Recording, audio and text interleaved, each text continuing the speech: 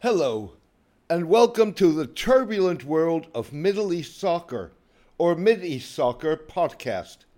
I am your host, James Dorsey.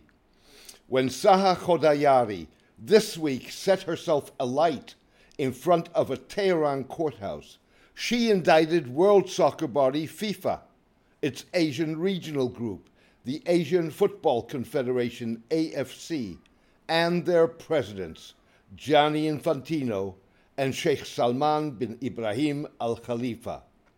Messieurs Infantino and Al Khalifa have been selective in their support for women's soccer rights. Mr. Infantino was in the White House to urge U.S. President Donald Trump to endorse equal pay for male and female players on the same day that FIFA expressed regret at the death of Mrs. Khodayari, but did nothing to force Iran to lift its ban on women attending male sporting events. The statement called on Iranian authorities to ensure the freedom and safety of any woman engaged in this legitimate fight to end the stadium ban for women in Iran, but failed to exert a price for continued maintenance of the ban. Dubbed Blue Girl, a reference to the color of her favorite storied Tehran soccer team, Esteghlal FC, Mrs. Khodayari put herself on fire after hearing bystanders speculate that the Revolutionary Court could that day sentence her to 2 years in prison for openly committing a sinful act by appearing in public without a hijab and insulting officials. Mrs. Khodayari was charged after being stopped by security in March as she sought to enter Tehran's Azadi Stadium, dressed as a man, to watch Esteghlal play an AFC Asian Cup match against the United Arab Emirates' Al Ain FC. Mrs. Khodayari's disguise is standard practice for activist female soccer fans in a football-crazy country that has the questionable honor of being the world's only nation to bar women from attending male sporting events. Saudi Arabia, the only other country that long maintained a similar ban, abolished the restriction in 2017 as part of Crown Prince Mohammed bin Salman's social reforms. In a wave of outrage on Twitter under the hashtag #BlueGirl, Iranian Deputy Telecommunications Minister Amir Nazimi thundered, "The death of Blue Girl is a conviction for all of us." Mulanim, another tweeter, went a step further, pointing fingers at FIFA. Zaha Khodayari burnt herself to death in protest. "When would you actually do something, FIFA?" she tweeted. Taken together, the two tweets put responsibility on the Iranian government for its discrimination of women and on global and regional soccer governors for allowing Iran to get away with it.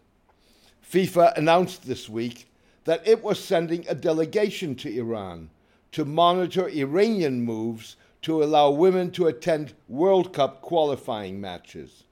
The problem is that FIFA has exerted punitive pressure only regarding World Cup matches, rather than threatening to ban Iran from all international soccer events if it fails to completely lift the ban. FIFA's push on World Cup matches could open the door to a complete lifting of the ban. Past experience, however, suggests that Iran could well treat granting women fans access to World Cup matches as an exception that confirms the rule.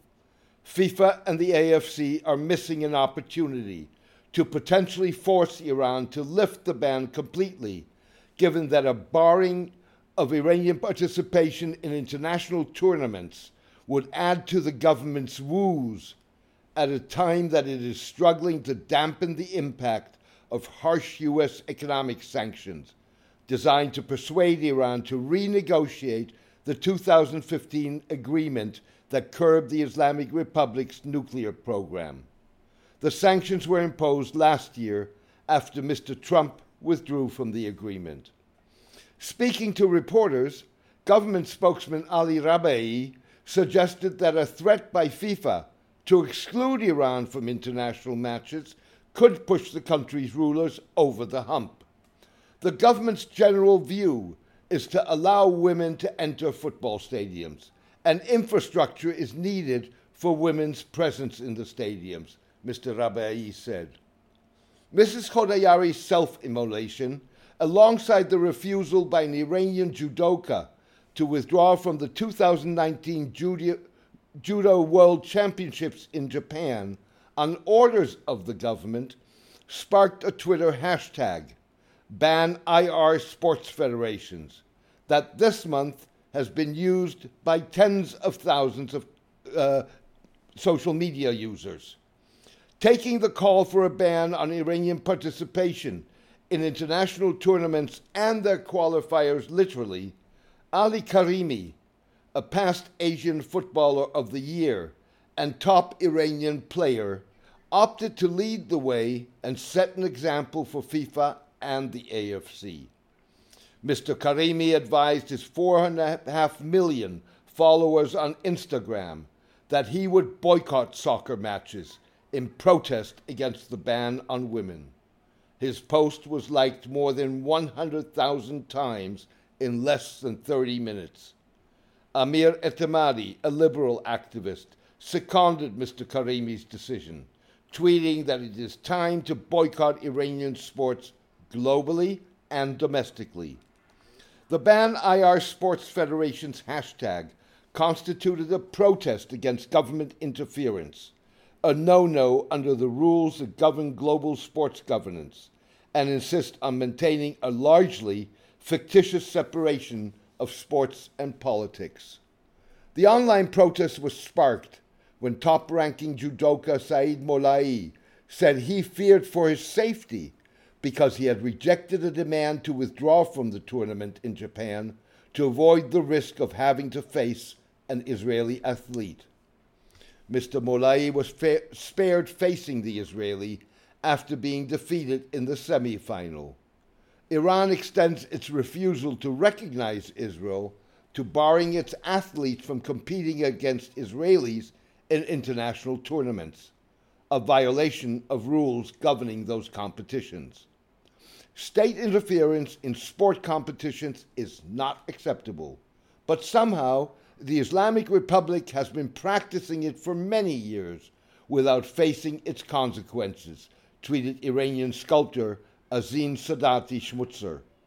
Said Human Rights Watch, FIFA's long delay in enforcing its own rules means the ban continues and leaves the brave women and girls in Iran who challenge the ban exposed to harassment, beatings, and arrests by the Iranian authorities. Thank you for joining me today. I hope you enjoyed the podcast. A written version of this podcast is on my blog, The Turbulent World of Middle East Soccer, at mideastsoccer.blogspot.com. Please join me for my next podcast in the coming days. All the best and take care.